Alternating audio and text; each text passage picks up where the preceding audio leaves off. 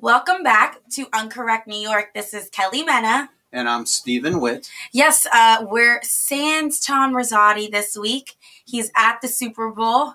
Hopefully it'll be a good game. Steve, you want to weigh in? Well, I'm always thinking that New England, I'm tired of them. I'm so sick of New England every year in the Super Bowl. I think Tom Brady is bald. He's old. He's bald. I mean, what does he have over me? He's very wealthy. He's one of the best athletes ever lived and has a supermodel for a wife. But besides that, I think he's got nothing over me. He's won a whole bunch of Super Bowls. Yes, all right, so he's got a couple Super Bowl rings over me, too. A couple? But I do think that New England, again, will probably win. And the Rams got in because of that bad call last week. I actually don't follow American football, so what do you mean, what bad call? There was a pass interference. It was an obvious pass interference against New Orleans. I know New Orleans fans are really up in arms, and even the commissioner of football said, hey, sometimes we blow calls, you know. But what it was supposed to be a pass interference, or they called it as a pass interference? No, it was a pass interference. They didn't call it. It was a blown call, and it would have been a touchdown. Like somebody jumped in front of the ball or like hit the ball. Yeah, he hit the player. He literally just pushed the guy, you know. And that would have been the winning play. Yes. That would have got him in. What was the score in that game? It was an overtime game. I don't remember the exact score because of my ADD memory, but it was a close game. Oh, that's too bad. Yeah. That's unfortunate. Hey, you win some, you lose some, but somebody has to go to the Super Bowl. There has to be a winner. There has to be a loser, you know. That's the thing about games. I hear, is it Gladys Knight that's doing the national anthem? Gladys? You know, is it Gladys Knight or someone else? Maybe you should Google, but to me, one of the coolest parts of the Super Bowl, one of the most underrated parts of the Super Bowl, is the national anthem. Like, a lot of people think, oh, it's the halftime show or the commercials. Like, I remember Whitney Houston crushed the national anthem. Yes, Gladys Knight. It's Gladys Knight. It is. And, you know. I remember a couple years ago, maybe it was Christina Aguilera, she completely flubbed on the national anthem. It was like, how do you not know the national anthem? Even if you don't know it, you're going to be at the Super Bowl. So remember it. You know, prep for it. You know, you don't just go out that day and go, oh, well, today I'm singing the national anthem. They announce it ahead of time. And she completely flubbed on it. It was like she forgot the words. She wasn't singing very well. But, yeah, I don't know if I was alive for Houston's or I was really young when Whitney Houston sang it. But she sang it and crushed. It's one of the more memorable national anthems ever sung. I know. It almost reminds you of the big controversy of Beyonce when she I don't know if it was the national anthem, but she supposedly mouthed the words, and there was a big thing about it. And then she had a press conference. She literally sang it a cappella. It's like, look, I could have sang the national anthem. It's just, I think it was Obama's inauguration or something. Really? Yeah. I never knew about that one. Yeah, there's all kinds of controversies over the national anthem. Well, there's also controversies when it comes to live singing because sometimes you can't control the conditions, so they rather have it pre-recorded than let you sing. That's what happened with Beyonce. Because they're like, we want it to go so perfect that we rather take a chance that she is a little bit off with the words than it completely go berserk. You know, we want it so perfect. And that's the only way to get it perfect is to pre-record it. So yes. All right. Well, this is our third episode. I hope you guys are enjoying. We're going to talk about a little bit of New York City politics and then some state, and then we'll talk more about the Super Bowl at the end. Right off the top, official ballot for the public advocates race was announced this week. Lo and behold, we all learned a valuable lesson. You got to get off the ballot early because if you get off too late, there's no going back. Like Assemblywoman Latrice Walker just learned the hard way. Yeah, and, you know, she wasn't able to raise the money, so she dropped out. The interesting thing is not who got on the ballot, but so far only 3 candidates got matching funds, 8-1. Correct. You know, Melissa Mark Viverito herself hasn't been able to get the matching Well, funds. She actually only raised $62,000 that was matchable, and the threshold is $65,200, or she raised 60, and she was a couple thousand off. Right. So she didn't even apply, but like Espinal had enough, but they didn't give him the match. A couple others had the money, but the matchable claims, but when they did the audit, they didn't make it through. But I called the campaign finance board, and they are probably going to give a couple more matching funds this week.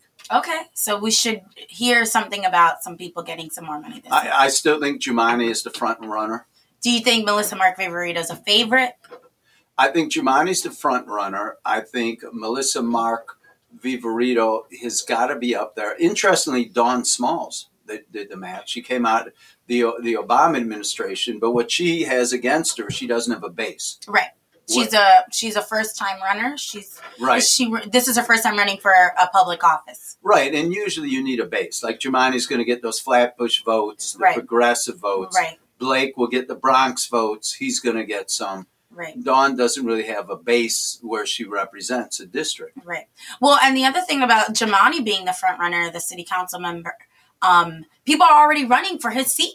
People are already announcing it. It's almost like he's already won because people are already looking to take over his seat in the city council. So it's kind of like everybody feels like he's probably going to be the winner, but we won't actually know till after February 26th. No, we won't. It's going to be interesting how the votes come in. And Eric Ulrich, he's the only Republican. Correct. And he is in Queens. Mansion funds. He's in Queens. Which is one of the more diverse boroughs, the most diverse boroughs out of all the 5 boroughs in New York City. Right. He's a young guy. He kind of has a base. And he's the only one on the other side. So, he's going to be... Well, he's running that everybody supported de Blasio. And if you want a rubber stamp for de Blasio, vote for them. But if you want someone that's going to be de Blasio's worst nightmare, vote for me. Oh, is that what he's running on? That's his little motto? Yes. I'm going to be against de Blasio. Right. Well, everybody, like Jumaane steps right in step with de Blasio. You think? Yeah, Jumaane, they're the progressive wing of the Democratic Party. Why do you say it like that? That's why Howard Schultz is running for president as an independent, the Starbucks guy. Right. And I think his motto is a cappuccino in every house. Also, we should talk about how the ballot at the moment is going to snake. So it's going to go from left to right on the first line, right to left on the second line, and then again left to right on the last line, which I've never heard of a ballot snaking like that. I don't even understand what's the point. What's the advantage then? Why make it snake? I'm not sure either, but the Board of Elections in New York State in New York City has its own little dramas that nobody can understand. But it just doesn't make sense to me. We all read left to right. Why wouldn't you just make everything go left to right? I don't understand. I don't know, but you ever go on voting day? How is it you can go into Trader Joe's and stand in a line and you're in and out in 20 minutes, but the Board of Elections, you could be there for an hour and nobody knows anything. They're missing ballots. The machine's down. Yeah. There's not enough volunteers for the day. That's what I always worry about, single payer healthcare. Everybody's like single payer healthcare. Mm-hmm. And I'm like, if you want to see how single payer national healthcare is going to work, go on election day, look at the lines or to the post office. Why? Why do you say that? I just don't know how I get that everybody want free medical, but I don't trust the government with lines and bureaucracy. If Steve sees a line coming out of a federal building, he knows there's a problem. He just doesn't. He will never stand in that line. Right. You're a funny man. All right. Moving on. The star out of the Bronx and Queens, Congresswoman Alexandria Ocasio-Cortez. She still doesn't have a district office set up, but apparently she has a representative from Texas taking your calls, fielding those phone calls, giving them complaints. What's going on there? And do you think it's just because she's too busy on her national campaign? I'm not, I want to be nice to her. You act like you know her. No, I want to be nice to her. We interviewed her. I want to like her. Certainly, she's good for politics because it's a new face. She's young. She's bright. At the end of the day, though, it's filling the potholes. It's getting the job done. There's a lot of immigrants in her district. There's immigration issues. That is certainly federal issues. There's certain Section 9 housing things that are federal issues. She can't be expected to fill a pothole because that's kind of a city issue. But there is, if somebody wants to get into the military academy from her district, there should be, all kinds of constituent services, Social Security issues, that, it's important to get up and running a district office. And, Well, the government was shut down for over a month. Well, that's her excuse. But Max Rose has already met with Trump. He's got district offices. He's gone to the projects. He's, now, that being said, you went to the Women's March and you told me that she was like everybody. It was almost like a cult figure. Oh, yeah. They idolized her. I'm talking idolization. Girls were crying at the sight of her. Like, oh my gosh, she's here. She's here. She has risen. Like tears. One girl, I was there almost the entire, I think it was 4 hours. It was a rally. And one girl was like, she's like, oh my gosh, my heart skips a beat every time they announce a new speaker because I think it's AOC. Oh, right. And AOC. It was just like her heart is skipping a beat. I'm like, she's just a congresswoman. It's nice to see so many now people, especially young people. I think more than anything, she brought national attention to young people really wanting to get civically active. It's like people always count us out because we're young and we're millennials and we don't care. We're on Instagram, we're on social media, we care about looking good, but not actually care about normal daily issues. But I think she brought it back to the core of there's young people who are interested in getting politically involved. And she kind of brought that out to the forefront. So I like the fact that younger women are like, I idolize her. I want to see myself there and I want to get involved. But the other side is it's idolization. It's like almost too much. It's like she's just a congresswoman. She needs to introduce legislation, work with both the other people on the aisle, and we've met her. Yes. You meet her in real life. She's a woman, she's only a year older than me. Right. She was very nice, very sweet. She's not in person when you go one-on-one. She's not like this fiery character. Again, we met her kind of in the beginning. It's been several months now that she's been elected and she's in office, and I feel like she has a little bit more strength now behind her. But I feel like when we met her, she wasn't anything like, she wasn't out there like firebrand like she is right now. So, it wasn't as, I don't know. It's just like, it's such an interesting thing because one thing is being behind a podium and grandstanding, and then the other one is when you actually sit down with the person. They're not going to yell at you in front of you, and do this whole song and dance because I don't really, you don't need to perform for one person. I thought in the interview you did with her, I thought she was very down to earth. That's how I felt too. I felt like she was like, I was talking to my friend. I didn't feel like, I wasn't particularly like, oh my gosh, this is Alexandria Ocasio-Cortez. I wasn't like, but again, we met her right after she was still campaigning to win, even though she was going to be the only one on the ballot. She had just beaten Crawley. So, it's just, I guess it's just a different dynamic now. Now she's untouchable. You can't get, she's protected by so many people, so it's kind of like, we caught her at the beginning. So it'd be nice to interview her again and see what she's like now. I would like to. And also, she didn't open up a district office, and I'm critical of her, but she is a freshman. I would cut her a break for that. As a journalist, I do like to hold all politicians accountable, to the left, to the right. And since it is her first term, okay, she didn't hit the ground running with constituent services. Right. But the other side is she has served as a national symbol. She's ignited young people. And let's see where she goes. Also, you think she's going to open two? She's going to open one in the Bronx and one in Queens, right? She should. Because she represents the Bronx. She said that she was going to take Crowley's office and it doubled the rent. And that was her problem. But a congressional person gets like $1.2 million for office. And they get a huge budget. Like a freshman assembly member, I've done stories with Latrice Walker. She had trouble getting an office. They barely give them money to hire 1 or 2 people plus an office. But when you get elected to Congress, they give you a budget. Those are tax dollars. That's what I'm talking about. She could afford, a pretty swanky office. At the very least, she should have opened one. But like I say, we'll see. It's only February 3rd, all right? She has some time. The government is temporarily opened again. Right. Maybe the funds will come. We'll see how it goes. She has time, Yes. So we'll see how it goes there. All right, moving on. A big, big figure in criminal justice died this week. Charles Hines.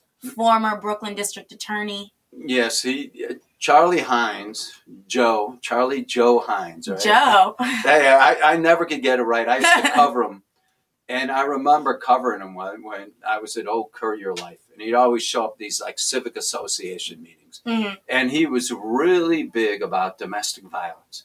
And every meeting he'd go to, he'd get up there and he would go, I'm the victim of domestic violence. I come from this big Irish family and my dad was a drunk or something. He used to beat my mom. He would always kind of go with the same story, right? Mm-hmm. And Steve wasn't buying the sob story. Not here, not No, I mean, I covered him. He won. And then Ken Thompson came up, and it slowly began to come out with another guy, too. Tom O'Hare. What's O'Hare's name? He actually, I talk to him all the time. He's into criminal justice. That he put a lot of people away, a lot of people of color for crimes they didn't commit. Yes. And it tarnished his whole career. Mm-hmm. And that's, I hear people go, oh, but he did this. He was the first person to institute like family justice centers in Red Hook, like for kids that got in trouble, alternatives to incarceration. Right. That's the good of it. Well, I was going to say, to go back to that point, sorry to cut you off, that under Ken Thompson, that's why they started the where they like exonerate, review. Because so many people were wrongly convicted under Hines' administration that they really had to look back and be like, wow, all these convictions, and now 32 people have been exonerated under that department, and they were all convicted under Hines. I mean, I'm sorry. If it looks like a duck and walks like a duck, it's probably a duck. So I'm just saying, I tend to agree. If there's 32 people who are wrongly convicted, and there's probably dozens more. Those are the ones that they can prove that were wrongly convicted. Think of all the ones they can't prove have been wrongly convicted. Well, that puts a little pressure on Eric Gonzalez, the current DA. Right. Because since he's been elected, I don't know if another person has walked, whereas most of those people walked under Ken Thompson. Right. And that does need to be investigated. Mm-hmm. And certainly that is horrible. But I'm for once a guy dies, let him lie. I mean, don't talk ill of the dead. Yeah, don't talk ill of the dead. Not even the worst person. I mean, but you got to think about some of the lives he destroyed. Some people were there decades. They left their families. When somebody goes to jail, it's not just that person going to jail. It's a sentence for the family. Their mom is affected, their wife or their partner is affected, their kids are affected. Right. Especially men. Everybody talks about single mothers in East New York and all these neighborhoods, but it's like, yeah, their men are in jail, wrongly convicted. That's true. Whose fault is that? Charlie Hines. May he rest in peace. Funny enough, he died in Florida, my home state. Right. And he had 5 kids. Yeah, I didn't know. I'm surprised, and I wonder if any of them have gone into criminal justice or lawyers or anything, or have any kind of aspirations to go into criminal law. That would be interesting to see. Yes. I call him the king of Breezy Point. He used to always hang out in Breezy Point. How do you know that? You're a stalker. No, I knew it. We actually had a cop reporter back then who was with the Daily News. I'm not going to mention his name. Always liked him, right? Mm-hmm. And he was an Irish guy, grew up. His dad was a public defender, and he knew Charlie Hines, right? Mm-hmm, mm-hmm. Through Breezy Point, because the family had a little house in Breezy Point. Mm-hmm. And evidently Charlie Hines had a place. Breezy Point is like the vacation area for the Irish New Yorkers. And where is it? It's kind of near Rockaway. It's a little island. Is that the one that looks like a beach? Like the homes are like beach homes. Yes, they're painted like pastel. Yes. They look very much like Florida beach homes. Like when you're going to the beach, you're getting close when the houses all feel like they could blow away or something. Is that how it was in Florida? That's how it is any beach town you go to. Their houses are like very brightly colored. Right. They usually have like a porch or something. Right. You just like feel like you're in a beach town. It just looks like it. But go on. Well, Breezy Point was that way. The one time I went there. Oh, the one and only. First and last time. Yes. Interesting. All right. Well, speaking of the beach and all that comes with the sunniness and the niceness, this week we were beat up by a polar vortex. We didn't get a lot of snow, but across the Midwest and stuff, it got very cold here though. I was freezing my booty off. How about you? I'm from Chicago. I could have been out in a bathing suit. There was 1 or 2 days. Chicago was like 25 below zero. Yeah. Some homeless people died overnight, which was a very sad thing to happen. Are you not sad that I'm very sad. I never like to see people die. Exactly. But the cold spell in New York, like today, I was just out. Today's Sunday. It's beautiful today. Well, the temperature has gone up. It's like in the 40s now. So it's like I always said that the difference between Chicago cold and New York cold is New York occasionally will have a couple cold days. And it'll cold almost rival in Chicago cold. But I think the difference is that in Chicago, once it gets cold, it could be cold for a month. The cold snaps. Once Chicago gets cold, it's cold and it stays cold. Right. New York will have a couple cold days and it warms up. Yeah. Well, and I feel like the weather here is more. I don't even know. It varies much more than people think. Because a lot of my friends are always like, "Oh, you're freezing in New York." I go, "Yeah, but we only freeze for like 3 days and then we're warm." It's kind of the temperature never really stays one thing here, especially during the winter. So. Yeah, and I have to put in a plug for our sponsor here, Trader Joe's. They have some of the best coffee. We go there all the time, and we really love Trader Joe's. They got one on Atlantic Avenue, and they have one in the Atlantic Mall. Believe it or not, that is not a paid ad. So, well, we have to get used to doing that. Domino Sugar. Oh, my goodness. There's Steve being himself. Also, this week we had a pretty interesting story. We tend to get a lot of housing stories. We tend to really get people who really give us these stories about how their housing situation is changing over to city-owned housing. This week we talked about a new program that looks to make HDFCs, cooperatives, out of long-time housing, affordable housing. Tell us about that. What's it like? The person who gave it to us. Last year we covered the third-party transfer. Thank you. Third-party transfer program under the Department of Housing Preservation and Development. We're back on to HPD again with another program. They aren't our biggest fans. And Marie Springer just stepped down, the HPD commissioner. Oh, you see that? Right. Well, anyways, let's talk about this story. Interesting. Got a lot of views. We talked to a couple of residents. They're not happy about it. So tell us.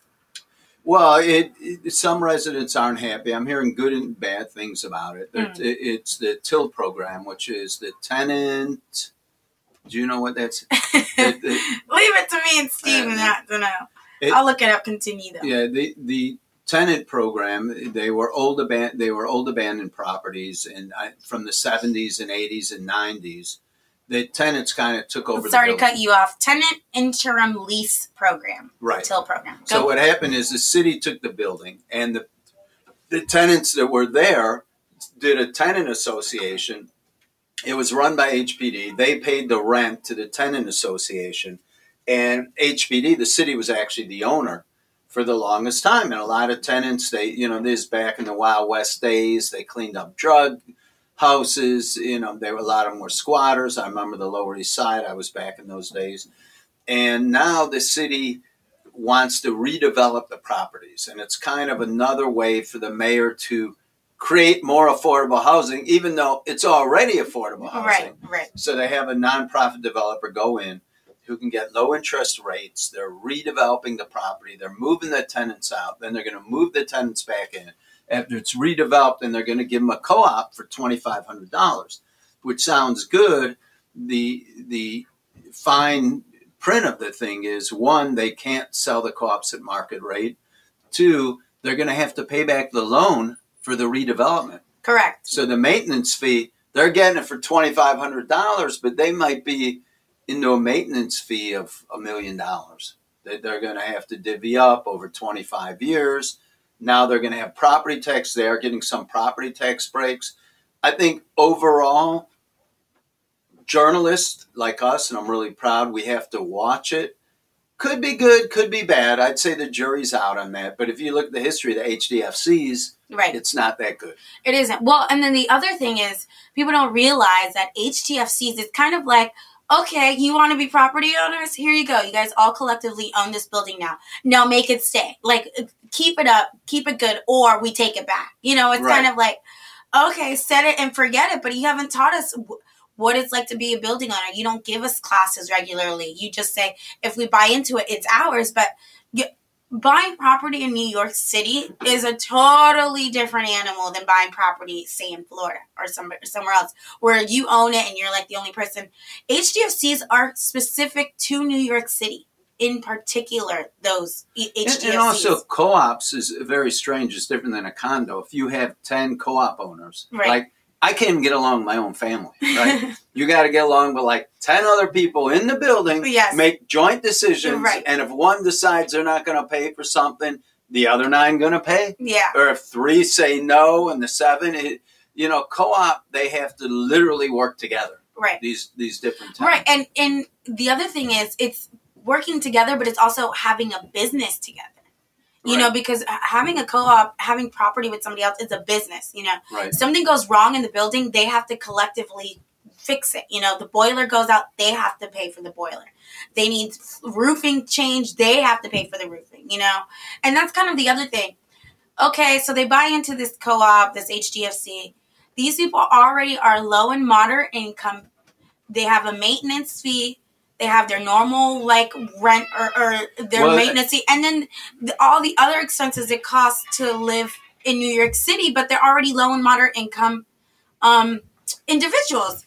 Think about all, how much responsibility that is. And it's a lot. It takes a toll, And then some of them turn into, as the years go on, end up retired and live off of fixed income, So how are they supposed to maintain something for so long? And why is it that they have to pay back a loan when they didn't even take it out? And then they can't sell back the co-op at market equity. Exactly. That's and then when they do, it's like they only get a portion of the sale, The rest goes back to the HDFC and a portion goes to the city. Correct. There is some very questionable points to this. And I think as journalists, I'm really proud that we've been doing it, and I think others should do it. I think the role of journalism is to look at things like this, and often they're not looked at enough. Mm-hmm, mm-hmm. Well, we'll keep an eye on that. Also this week, our star is on the rise. Congressman Hakeem Jeffries gave his State of the District address. I would just like to point out that to me, it was a rally for a presidential bid in 2020. I'm just saying. I'm putting that out there. I don't know if anybody else is looking at him. Cory Booker just announced recently. I would just like to say that it felt like a rally for a presidential bid. I don't know about the rest of you. I don't know if anybody's listening attended, but it felt very much so like that. His entire address was against Trump and not relenting against Trump and making sure that he's protecting workers and low-income families and getting health care and immigrants and women and children. I'm just saying, if he's not running, I would be surprised. Well, I think he definitely has national aspirations. And I don't see him, though, as president, but I do see him having a chance at being VP. Because they're going to need a VP, a congressional person. It's not out of the realm to have a congressional VP. And that would vault him. I mean, if he got elected VP, that puts him in line for president down the line. And I don't think if Cory Booker gets it, he's going to be the VP, but maybe Kamala Harris. Maybe if somebody out west, they might want the East Coast presence. He might be good. The other thing is he's more moderate. Mm-hmm. If there's one of these really leftist person that is nominated, they might want a more moderate type of person. Right. He speaks very well. Yes. He's very educated. He's very smart. I think he's more VP material at this time. Really? Yeah. You don't think he could ever be president? I don't think he's going to run. I mean, everybody else is going to run. Right. And that, let's just say, there's probably going to be more people in that race than there were for the public advocates race, Yeah, it's going to be such a wide field. It's already getting crowded. I kind of like Kamala Harris. Kamala, Steve. You better say her name right. Well, I'm beginning to think that Kamala Harris, there's just a buzz about her. I think Kirsten is a little white bready. She's okay. I think Cory Booker is like a vegan. I get it. He ran Steve doesn't trust anybody that doesn't eat red meat. I mean, I get it. He's kind of a moderate guy. They're all kind of going to the left.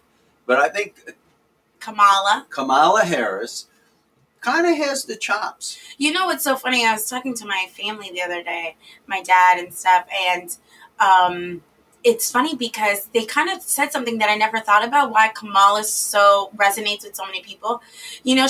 She laughs at things the way you would normally in real life. When you see Senate hearings and stuff, and the way she questions people and department heads, when they tell her something crazy, she laughs, like a wholehearted laugh, we're like, really? Yeah.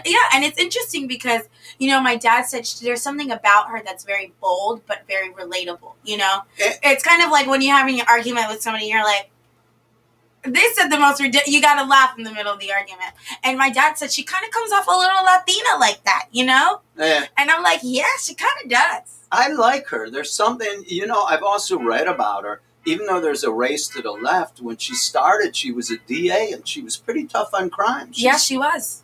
Her sister now is the DA there. Or her sister is a DA as well. I don't know, but, I got a good kind of vibe for her. I don't know. I mean, it's still early, but she's got that kind of it factor. She does. Hey, we need a woman at the top, okay? Right. Never send a man to do a woman's job because she's going to have to clean up a whole bunch of stuff. Well, you know what? It's funny because people have said to me, oh, you won't? I'm all for a woman president. Hillary didn't have it. Kirsten, I like her. She just, whereas Kamala kind of has it. She kind of has that, like, yeah, I could get behind her. And not only can I get behind her, but if she told me to get behind her, I would in a heartbeat, Yeah, she has that. She kind of, funny enough, she kind of reminds me of my mom and her mannerisms and the way she speaks sometimes. You're not trying to get your mom to run for president. Huh? Oh, no, not my mom. The number one thing she would do is send everybody home to clean. She'd be like, everybody has to throw out 50% of their household goods. My mom is a cleaner. Oh, right. You know what she should go? My mom would probably be best. I'm trying to think. What department would be something good for my mom?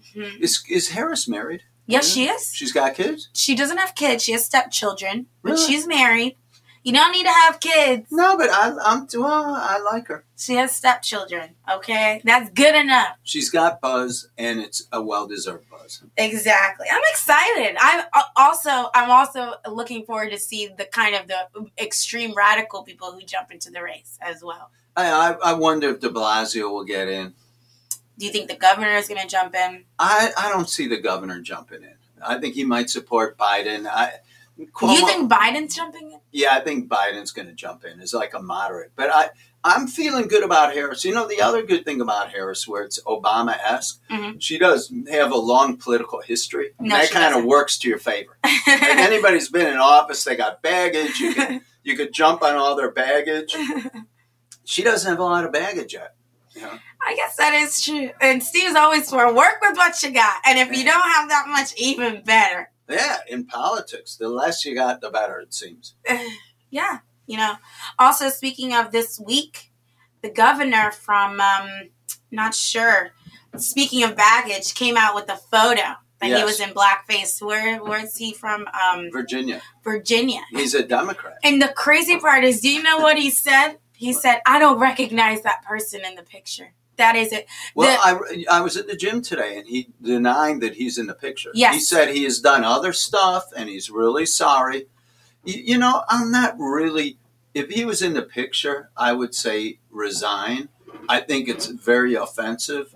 I think, more than the blackface is the blackface with the Ku Klux Klan. It's like the two of them together. Right. Is just horrendous. And I certainly feel for the plight of the blacks. I mean, the history of Jim Crow and the lynching and the slavery and everything. You feel for the plight of the blacks? Of course. You, Why do you say a that, white Ellie? Jew, you As a feel white for the plight of the blacks. Steve, we're you know what? We're not gonna unpack that, but you can't feel for that plight. You'll never understand that plight. True. So you can say, I understand, I hear you, but understand and feel, those two things you'll never be able to do. You'll never understand what it's like to be black in America, because you're not. No, but I could feel as a Jew that went through the Holocaust with family and all that. I mean, you can... It's a completely different thing. Being slaves for hundreds of years, coming to a country, being stolen from where you're from, coming here, being told you have to work, being killed, being lynched, and discrimination still exists. There's still racists in the United States. So don't say you understand and you feel. You see them, you hear them, but you don't feel it. Okay, I see them and I hear them. Okay, but go on. So, I see them and I hear them and I feel. And I think the question is, should he resign? I'm almost...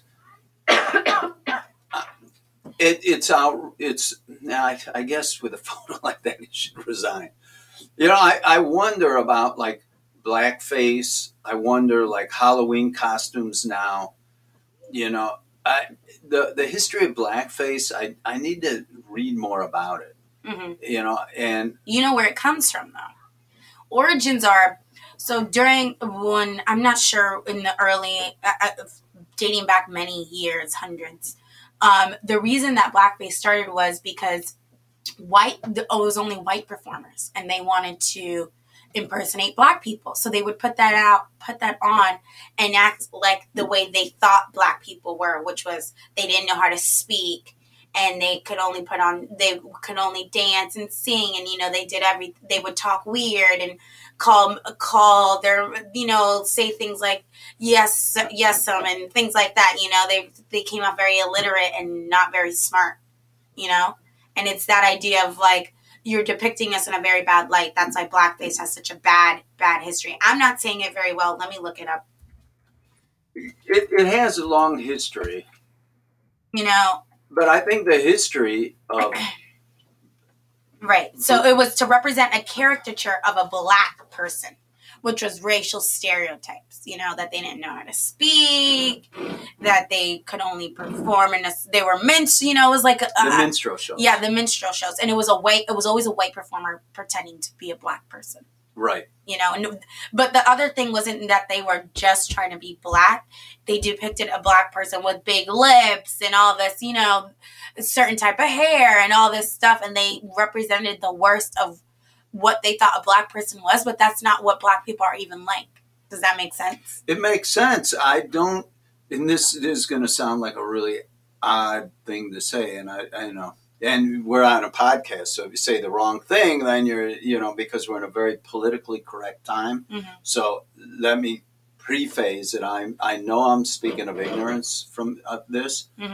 I mean, people are down on Chris Rock because Louis C.K. used the N-word, mm-hmm. And they really didn't look at the context, and now it's like he can't say anything. So I don't know, but I will say that and there's in my very limited, ignorant thing, that in some ways it was a compliment to blacks because the blacks are like so part of the entertainment industry.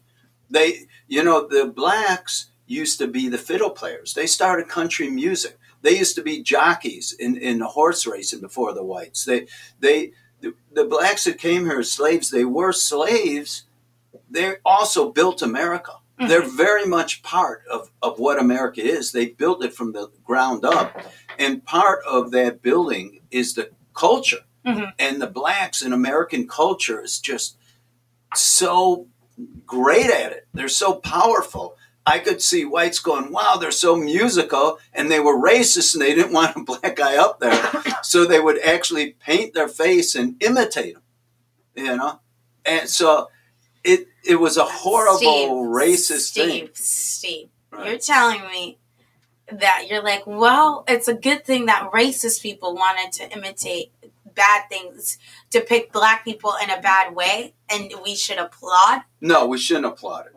We shouldn't applaud it. And there's no excuse, but I think the history of blackface, I don't know enough about it. I really don't. And I mean, it's not like there's vestiges of it that's part of Jim Crow. Oh, you know? And it wasn't, I think one of the worst things, I mean, slavery was horrendous, horrible, but the whole history of Jim Crow, to me, in a lot of ways, was worse because that was really brutal. The segregation and the lynchings.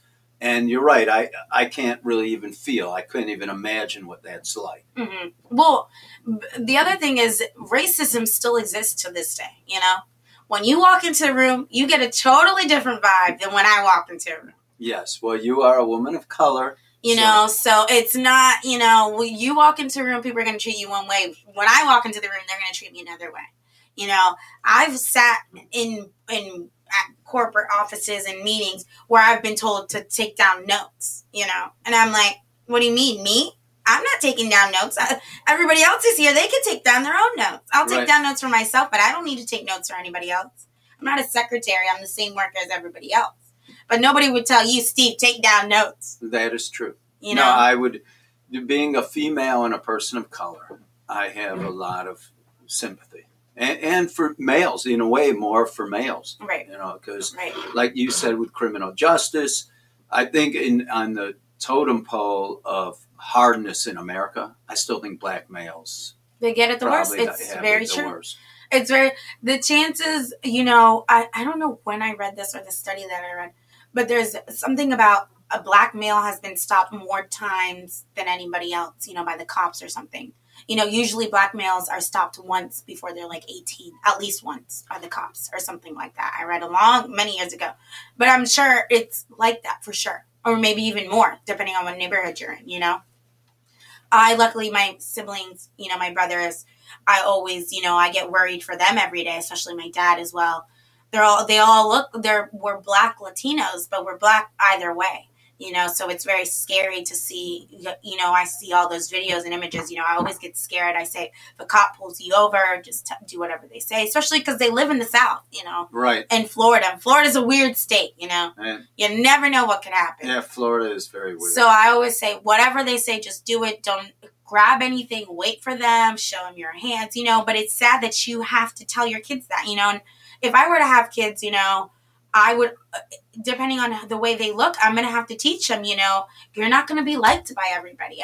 There's going to be people that you're going to scare naturally just because of the way you look. And that's sad to have to teach your kids that, And there's mothers having to teach their kids now. They're poor young sons, like their 8-9-year-old sons, like every time you go somewhere, be on your best behavior. Not because I don't think you can do it, but because you're going to scare people. People are naturally afraid of you, A little black boy walks into a store and a white boy walks into a store. The white boy could be stealing something, but who's going to be watched? The black kid. Correct. Even if he's just looking at stuff, I walk into a store sometimes and people bombard me trying to help me. Can I help you, miss? Can I help you, miss? Can I help you? And I go, no, I'm okay. Thank you. I'm sorry to hear But it's a white girl walks in. They're not going to be like, miss, do you need help? Do you need help? No, they're going to be like, oh, we have this new product over here. You want to try it? So it's a totally different thing. Like I said, racism still exists. And speaking of racism, Super Bowl is today. Halftime has been marred by controversy because of Colin Kaepernick. He started the whole kneeling thing during the national anthem, which made a lot of people upset because of the armed forces and all this and that. And a lot of people refused to perform at the Super Bowl halftime show because of it. Rihanna. I'm trying to think of a couple other people who said, I stand with Colin Kaepernick and what he stands for. Because, no team will take him right now. Right. Because they're like, he's too controversial for us. But is it controversial to call? This is the thing that always cracks me up. I hate to bring up race, but white people always get upset when they're called racist. You know?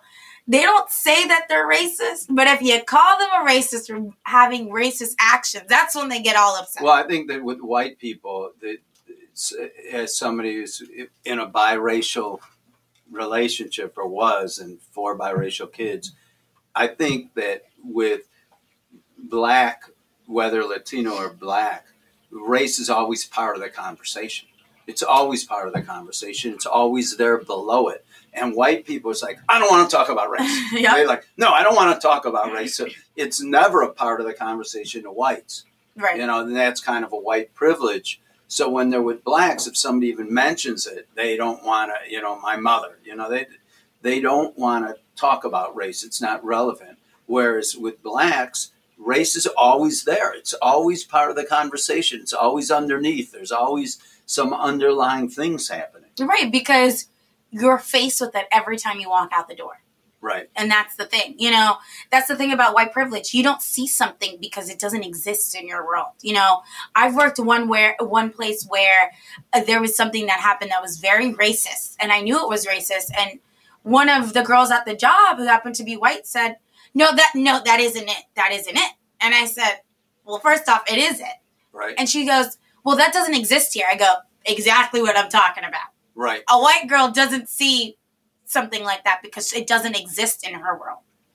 She doesn't know, she can't feel prejudice because nobody's prejudiced towards her, So I was like, typical, a white girl telling a Black girl that racism doesn't exist. It's like, okay. Like, I just started laughing. I had to start laughing because this is exactly what white privilege is being able to be like, I don't have to deal with it, so it doesn't exist. But because it doesn't exist in your world doesn't mean that it doesn't exist. It exists every single day for people. So it was just such a funny thing. Again, I couldn't talk to race with her. I think that's part of the issue is you talk to white people about race, it's either they're in two boats. Either they don't want to talk about it and they avoid talking about it because it's so prevalent and they don't want to come off a certain way even though they are that way. It's different to act a certain way, but then confirm it with your words is a totally different thing. And then I think that's where certain people fall. And then the second place where people fall is it doesn't exist. I don't see it, so it doesn't exist. Right. Yeah. What was after Obama, the big thing is, are we post-racial? Exactly. And all the whites are like, we're post-racial. Yeah. And all the Blacks are like we're not post-racial. Exactly. And that's always like, it's like I said, it's like, if I've never seen bread go moldy, I'm not going to be able to say, oh, bread gets moldy. I'm going to be like, that doesn't exist. I don't know what you're talking about, So I guess my question is, will there ever be a bridge? Will there ever be, is this a divide? Is this a schism that races are always going to have? Or are we eventually going to get to what MLK said, Martin Luther King Jr.? I don't want to, where we judge a person by the content of the character. It's funny you're bringing that up because we're in Black History Month. Right. I think that, I'm not a completely, I'm Latina and I'm Black, so I'm not fully, I don't have all that cultural understanding and all of that. But I think that it can happen. I think there are some things that people need to first recognize and start listening, because if you're not open to the conversation, we can't go anywhere. People who don't want to talk about it, you at some point need to talk about it because it's happening. And the only way to get over something is to talk about it. Yeah, but then there's always like a relationship sometimes as a man, sometimes as a woman, they like, it like never goes away. You know what I mean? I mean, it's not going to be, I'm sure it's going to take decades for us to be post-racial for many reasons. First off, we still have racist. I mean, we can't be post-racial with people who still discriminate. It's just not going to happen. True. And if they continue to have kids, they're going to teach their kids their way. Kids just learn. Whether they try not to be racist or not, people just learn. Well, like this governor now, and he's facing this. Well, that's what I'm saying. Like, your actions speak louder than words. Kids are going to learn by how you act and what you do. So as long as there's racist and people still discriminate and are prejudiced, we will never be post-racial. That just doesn't exist. Well, one issue I have, though, and it's like the left, even more than the right, doesn't allow for freedom of speech. I think part of the way we have to get past post-racial, too, is we have to, like on college campuses, people have to be allowed to say stuff and be wrong and sound racial. People need to, if they can't feel oppressed in their thoughts, right? And their speech. And if they do, this is a problem with the left. It's really a problem, like on college campuses, because we're never going to get past it unless we're allowed to go, look, this is how I feel, and then the person say, well, you're wrong, exactly, you're right. Yeah, I agree. We need to get over this political correct and this and that, because if that's the other thing, if people aren't open to expressing how they really feel, they can't learn or hear anybody else, So I don't know what the secret is there. I don't know how to get us post-racial. I think, like I said, listening, letting people speak, whatever they might say, it might sound outrageous. And it probably is at first. Right. But at least you can be like, let's go through your thought process. Right. Why are you thinking that way? Think about those things, think about why they might be putting all those things together and getting to where they're thinking. Yeah, we don't hate you for this. We're just trying to understand where you're coming from, and maybe we can see and talk. Yeah, exactly. Whenever you ask, whenever you're going somewhere and you ask, which way are you going to go? Are you going to take this way because you might run into this? Or are you going to, it's kind of that same idea, both people are probably going to sound very outrageous to the other person because race is a very intimate thing, it's funny because you go back to blackface, and I felt very uncomfortable saying what I said. Mm-hmm. And I wish there was an African, not a Latino, who really understood blackface, mm-hmm. so I can think through that. Right, exactly. I'm not the best person, because I culturally, identify Latino, even though I look black or mixed, right. But I'm not the best person. I also don't know the history that well, but it has a very blackface is always a bad connotation. The other thing is, why is it because he was trying to be Michael Jackson? Why is it that people feel to be somebody they have to color themselves? I don't understand that. You can't. You can dress up as Michael Jackson, and we'll know who you are if you're just wearing jerry curls and a glove. You know what I'm saying? I don't know. That's like the Wayans brothers did that movie White Girls. Yeah, but that was a totally different thing. Yeah, right. That's what I say. I don't want to sound. I would like to express myself to a point where people go, Steve, look, tell me what you're thinking here, and let's walk our way through this. Right. But because we're in this extreme left now, it's I don't want to say anything for fear I'm saying the wrong thing. Right. Maybe I am ignorant. I don't understand. This is a safe space. You can say what you want to me. I grew up not to me, when my grandfather, mm-hmm. who came here from Russia, he used to sing Al Jolson. Al Jolson was a Jewish vaudeville guy that was always in blackface. He did a song, Mammy, how I love you, my dear old Mammy. And he did Swanee River, and he made a whole career out of it. And I'm hearing it was almost like he did it out of admiration of blacks. But was he degrading blacks? Was it Jim Crow? It should have been a black person singing that. Mm. They were, in entertainment, the blacks always played a lot of music. Like I say, the early country bands, they were the fiddle players at the parties, in the South, and the banjo players. And I don't understand it. I almost wish somebody go, no, what Al Jolson did was they should crucify him now. Mm-hmm. Or was he a product of his times? He was an entertainer. Mm-hmm, mm-hmm. He was a vaudeville guy. Mm-hmm. So I don't know. I don't know. I know how blacks, I don't know, but I've read that some blacks feel that blackface is just a total abomination. It is, but it is. And it's kind of like people who wear for Halloween, it's not, that this is not comparable. It's not people for Halloween who wear native, dress up as Indians. Right. It's what do you mean? When I was a kid, they used to do that all the time, though. Nobody really thought about it. And then for a while, people, a lot of whites will wear dreads because they wanted to be Bob Marley. But the thing is, nobody thought about it. Right. You hear that? Right. You hear that line? Nobody thought about it. Nobody thought about it. Because why? Because you don't have to think that way. Right. And that's what you would never see that on an Indian reservation. So which is worse, a little kid dressing like an Indian or Elizabeth Warren saying that she's got Indian blood and ends up not even being Indian? I think that's worse because it's like I'm trying to take over your plight as mine. And that's what I don't understand. Kind of like Rachel Dolezal. She's like, I feel black, so I am black. It's like, no. That's it. You cannot do that. You cannot. You know, I don't get to wake up and be like, I'm a white girl tomorrow with blonde hair, blue eyes, and all of a sudden the world's going to change. You know, I have to still be the same person I am. And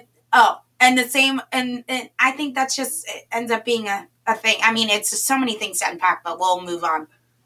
Thanks for joining us this week on Uncorrect New York. Make sure you follow us on Facebook, Uncorrect New York, Twitter, Uncorrect NY, and continue listening to our podcast. And we look forward to having Tom back next week. We hope we held the ship down, Tom. Enjoy the Super Bowl. All right. Take care.